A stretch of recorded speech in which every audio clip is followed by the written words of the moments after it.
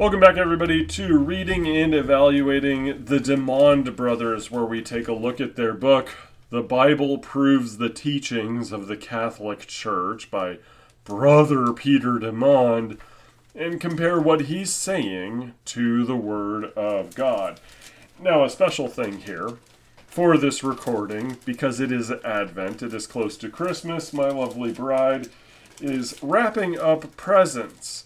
Because I don't respect the Dimond Brothers at all, and I hold them to be damnable false teachers, I don't care about the audio quality as much as I would for, say, the Sex and Marriage series, or sermons, or Sunday school, etc. Hi, honey, you like that? Hi! Exactly. It's okay to make the Dimond Brothers upset with poor audio quality. That said, let's get into their next chapter in their book, The Bible on Praying to and Venerating Saints. Revelation 8, verses 3 and 4, this is how they open it. And another angel came and stood at the altar, having a golden censer, and there was given unto him much incense, that he should offer it with the prayers of all saints upon the golden altar which was before the throne. And the smoke of the incense, which came with the prayers of the saints, ascended up before God out of the angel's hand. Let's see how the Dimond Brothers misinterpret this, as they have misinterpreted, intentionally cut short or taken out of context, and outright lied about many different passages and verses in Scripture. The Catholic Church teaches that there is one God, the Holy Trinity, Father, Son, and Holy Ghost. 3 divine persons in one God. Okay. Jesus Christ is the second person of the Holy Trinity, true God and true man. God alone is adored and worshipped. This adoration or worship, which is given to God alone, is called latria. No, it's called worship. Speak English, dork. I do not need Latin phrases to demonstrate to me why what you're doing is not worship. Because, you pulled a special word from a different language out to show how this thing that looks exactly like this other thing, with exactly the same intentions and exactly the same deeds, is actually different because of the object of the thing that you're doing. We don't need to go into latria and dulia and hyperdulia, especially because, guess what, folks? The Bible wasn't written in Latin, and it wasn't written by scholastics. Anyway, let's keep going. I needed to preface this with that, because you're going to hear a lot of it. Saints in heaven are not adored, but are venerated as holy men and women of God in heaven. The veneration which is given to saints, which is not adoration, is called dulia. The veneration which is given to the greatest of all saints, the Mother of God, is called hyperdulia. Hyperdulia is also veneration, not worship or adoration. Now that this has been made clear, let's look at what the Bible teaches of... Wait. What was made clear?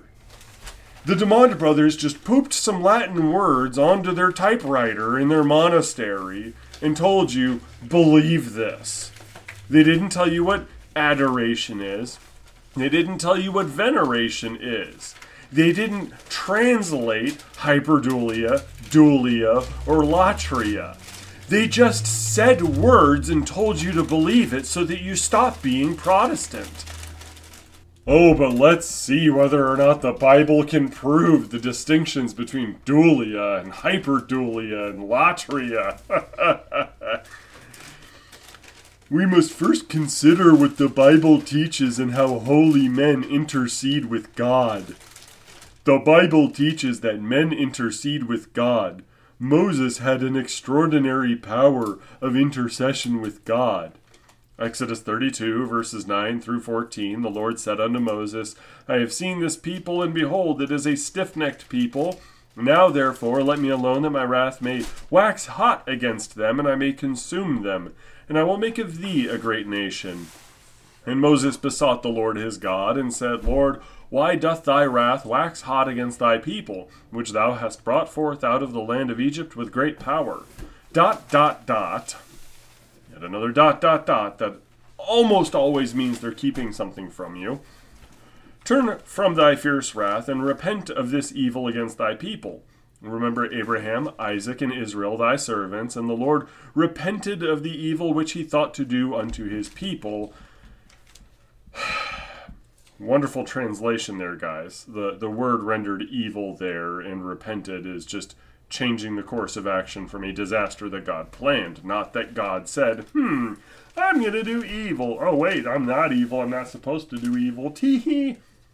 Anyway, Moses' intercession with God was so great that God even asked Moses to allow him to destroy the Israelites. This must not be understood in the sense that the Almighty God can be or was constrained by any man, but rather that he was powerfully swayed and influenced by this man's close relationship with him. Moses pleaded with him not to destroy them, and God relented because of Moses. As we can see, not all men are equal before God. Not all men have the same intercessory power with him. The intercession of extraordinary and saintly men is powerful and effective. Wait. You said, quote, Mr. Dimond, this must not be understood in the sense that the Almighty God can be or was constrained by any man. But as you talked about in a couple previous chapters on Mariology, you think Mary constrains Christ. You think Mary can just bully her son into doing whatever she wants. He's forced to obey her out of the fourth commandment. So if you go to Mary, she can ask her son and force him to do things. You've implied the same exact thing with St. Peter. Literal power over God in a sense that evokes a mental image of sorcery. Ancient ceremonial magic by which men bind the power of the deities. Note here that the passage they bring up, and the passage they bring up right after, Abraham interceding for Sodom, is when both of those Old Testament saints were still alive. And neither of these passages includes an ought, that you ought to pray to the saints. But, oh well, we can move on to the next section which says, the Bible says that the prayers of a man would cause God to accept people he otherwise would not. The next example we will consider is one where the Bible says that the prayers of a man would cause God to accept people he otherwise wouldn't. Job 42, verses 7 through 10. The Lord said to Eliphaz, my wrath is kindled against thee, and against thy two friends, for ye have not spoken of me the thing that is right, as my servant Job hath. Therefore take unto you now 7 bullocks and 7 rams. Go unto my servant Job, and offer up for yourselves a burnt offering. And my servant Job shall pray for you. For him I will accept, lest I deal with you after your folly. ... So they went and did according as the Lord commanded them, and the Lord was turned at the penance of Job when he prayed for his friends. Of course, they're not using a very good Bible translation here, but they're going to claim, quote, the Lord was turned at the prayers and penance of Job. The intercession of prayers of saintly men obtain graces and favors that the Lord will not always otherwise give. God said that he would only give this grace to Eliphaz if Job would pray for him. Yes, because Job is serving in a priestly role there, by which a rite of absolution is delivered. This doesn't give credence to, nor support to, the Roman Catholic doctrine of the cult of the saints, wherein you pray to dead people to get them to ask favors from God for you. There is nothing in this text that says that's what happens, especially because just like Moses and just like Abraham, Job here was still alive when God told them, hey, go to Job. Oh, but that's not going to stop these pagans here. God would only give Israel the victory if Moses, a man, held up his hands. Another example of the intercession of holy men is found in Exodus 17. We read that Israel went out to fight against Amalek. God enabled Israel to have the victory as long as Moses held up his hands. Sure, while Moses was alive, and he would lift up his hands, and when he got tired, some people helped him hold up his hands, and thus they were in victory, which tells you a little bit of something about the relationship of faith that God is trying to teach, but I digress. Do you see what they're doing? They're taking things that are not about the cult of the saints and claiming, yes, this is going to shore it up because saints can intercede. Guarantee you, eventually they're going to say, but these saints are not dead, you see, because they are in heaven and thus are alive. The Lord's statement about the intercession of Moses and Samuel, Jeremiah 15 verse 1. And the Lord said to me, if Moses and Samuel shall stand before me, my soul is not towards this people. Cast them out from my sight. God says that even if Moses and Samuel stood before him, he would still reject this people. This is quite revealing. The people described in this passage were so bad that not even the powerful intercession of the great servants of God, Moses and Samuel, could relax God's anger against them. However, these words show us that the intercession of extraordinary servants of God, such as Moses and Samuel, who have built up a special credit or influence with him, impacts how God deals with and looks at people, even if it didn't make the difference in this particular case because of how bad the people were. The intercession of saintly men helps determine what God does for people and what he does to them, as we saw with the examples above. Well, about that.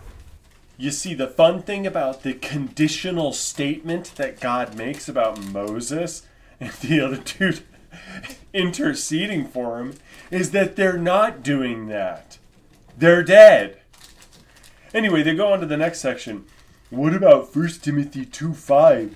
Jesus is the only mediator.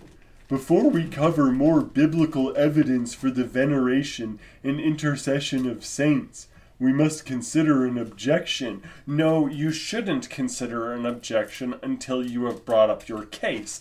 That is how argumentation works, Mr. Dimond. But you want people confused and distracted because your Bible doesn't prove the doctrines of the Roman Catholic Church. I digress. Let's continue. One of the main objections that non-Catholics raise against praying to saints comes from 1 Timothy 2:5.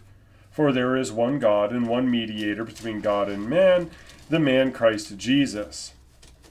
Jesus is the only mediator between God and men, they say, so you can't include saints or prayers to them. This objection is false for many reasons. Just because Jesus is the only mediator does not mean that others do not mediate as part of the one mediation of Christ. The verse says something. That doesn't mean that it doesn't mean the opposite of what it says. We're smart.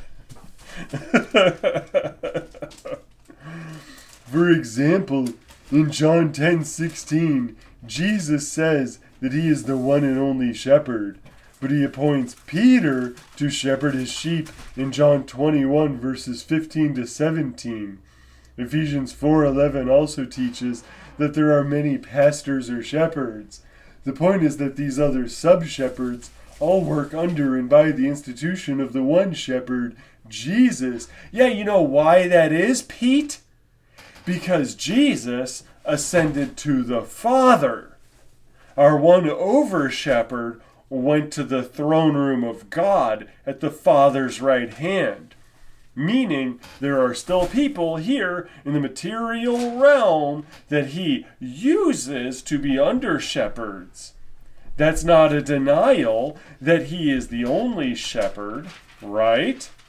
But he is going to use certain people to do the act of shepherding here in the material world because he's in heaven. So, 1 Timothy 2:5 does not give you the breathing room that you wish you had, Petey boy. My apologies, guys. But also, no apologies. I'm going to drench this episode in contempt for the sheer mockery of the Bible that it provides. Because my goodness, is this dumb. Another example is that Jesus says he is the supreme judge. We read this in John 9:39 and in many other passages. Certain men of God, however, will also act on his behalf as judges in heaven, even of angels, citing 1 Corinthians 6:2, Matthew 19, verse 28. Yes, supreme judge not meaning only judge. What are you doing? This is a dishonest dodge. If you cannot pray to saints, they say, then you cannot ask others to pray for you, period. Really? Really? If Jesus' unique mediation excluded prayers to saints, then it would also exclude asking a fellow man to pray for you. There is no way around the logic of this argument, for when you ask a fellow man to pray for you, instead of going to Jesus directly, you are asking another person to act as mediator with Jesus for you. That's what Catholics do when they pray to saints. No. If any of your Catholic friends tell you this, you gotta ask them. When you go to your buddy, who's there, right next to you, are they there, locally? Yes. Can they hear you? Yes. Can they pray to God on your behalf? Yes. Is that acceptable before our Lord Christ? Yes. Do you have any guarantee from Scripture that Mary can hear you? You see, if she was able to hear all of these prayers, millions and millions of prayers said to her every single day, and she's able to mentally process each and every one of them, she would have to be what? She'd have to be omnipresent to hear all of it. And then in order to process it mentally, she'd have to be omniscient. She'd have to be able to have such a massive, powerful mind that she could do all of this all at once. And then in order to pass the requests on to her son and to force him to obey her when it comes to those ones that she accepts, because after all, you can't make the Divine Mother unhappy, right? You'd have to make Mary omnipotent. Go ahead. Tell me this is not worship. That this is not a pagan kind of worship here. And the Dimond Brothers, in their audacity, would tell you, well, you can't ask your buddy to pray for you when he's right next to you. Oh no, you gotta pray to omnipotent, omniscient, omnipresent Mary, Peter, Jude, Joe, probably a bunch of dead popes and dead church fathers too, because otherwise you just can't, right? What on earth are you getting at? I've never heard a sufficient explanation from Roman Catholic priests that I've talked to, from Roman Catholic laity, from lay theologians. I've sat down at a desk across from a lay theologian in the Roman Catholic Church and asked him, how on earth are any of these saints able to do this? Unless they are made divine. And his answer, But if I ask my buddy, or if I call my friend up on the phone, I know that he can hear me. I know that he is capable of praying for me. And God does hear those prayers. Lutherans do not deny that your average Christian does have some form of intercessory power. Why? Because God promises to hear our prayers. Does that negate Christ being the one mediator? Not at all. But when we are told, unless you pray to Mary, Christ isn't going to hear you. Unless you pray to Mary, you don't have a queen mother to go before her son and tell him, hey, you got to forgive this guy for that time he was jerking it to porn, or for that time that he gambled his inheritance money or something like that. When you say that it is a required mediation for guaranteed infusion or passing along of grace, you are telling me that there isn't just one mediator between God and men. Do you know who receives your prayers? When you pray for someone in the name of Jesus Christ, who does the mediation between you and God? Our Lord Jesus Christ. Even if you're praying to the Father directly, it is on behalf of Christ's merits. It is on behalf of his atonement that mediation is performed. It is not, oh man, there's a bunch of mediators besides Christ, and they just count for some reason. No, just Jesus. The Roman Catholic doctrine, at least as it is presented by the Dimond Brothers, is flipping the script. But they continue. The Bible teaches that Paul's suffering intercedes to win graces for people. I don't care. They bring up Colossians 1:24, where St. Paul writes, I now rejoice in my sufferings for you, and fill up those things that are wanting of the sufferings of Christ in my flesh for his body, which is the church. This verse might be a shock to some non-Catholics who are not familiar with it. Paul says that he fills up for the church those things that are wanting or lacking in the sufferings of Christ.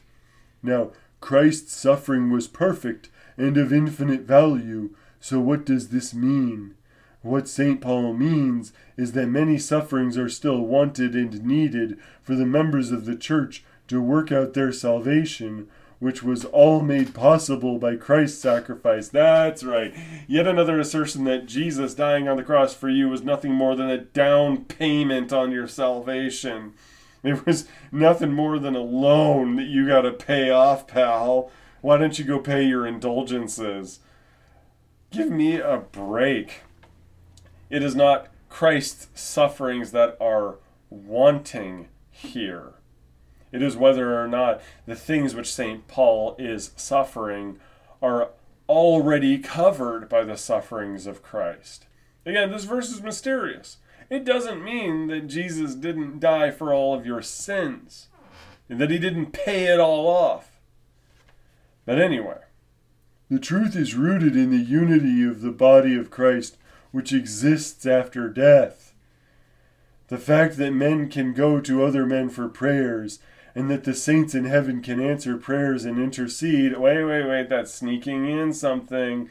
Nowhere does the scripture say that the saints in heaven can answer your prayers and intercede for you.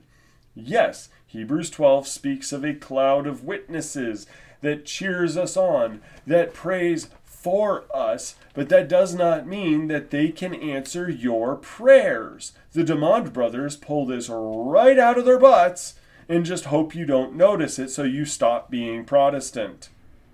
There is a union among the members of the Church of Jesus. This union does not cease when true members die. St. Paul says in Romans 8:38 that following that neither death nor life separates one from the love of Christ. Yeah, that's Christ's love, not necessarily the rest of the body of Christ. Nor does it separate the true faithful who abide together in the body of Christ, whether on earth or in heaven. 1 Corinthians 12 and verse 21. Well, that's an odd separation of verses, but it writes, all the members of that one body, being many, are one body, and the eye cannot say unto the hand, I have no need of thee, nor again the head to the feet, I have no need of you. Now, why would they have two verses in isolation with 8 verses between them? Let's be investigative Christians and go to 1 Corinthians chapter 12, and let's go ahead and start in verse 4. Now, there are varieties of gifts, but the same Spirit, and there are varieties of service, but the same Lord, and there are varieties of activities, but it is the same God who empowers them all and every one. To each is given the manifestation of the Spirit for the common good. For to one is given through the Spirit the utterance of wisdom, and to another the utterance of knowledge according to the same Spirit, to another faith by the same Spirit, to another gifts of healing by the one Spirit, to another the working of miracles, to another prophecy, to another the ability to distinguish between spirits, to another various kinds of tongues, to another the interpretations of tongues. All these are empowered by one and the same Spirit, who apportions to each one individually as he wills. For, verse 12, just as the body is one and has many members, and all the members of the body, though many, are one body, so it is with Christ. For in one Spirit we are all baptized into one body, Jews or Greeks, slaves or free, and all were made to drink of one Spirit. For the body does not consist of one member, but of many. If the foot should say, because I am not a hand, I do not belong to the body, and that would not make it any less a part of the body. And if the ear should say, because I am not an eye, I do not belong to the body, that would not make it any less a part of the body. If the whole body were an eye, where would be the sense of hearing? If the whole body were an ear, where would be the sense of smell? But as it is, God arranged the members in the body, each one of them as he chose. If all were a single member, where would the body be? As it is, there are many parts, yet one body. The eye cannot say to the hand, I have no need of you, nor again the head to the feet, I have no need of you.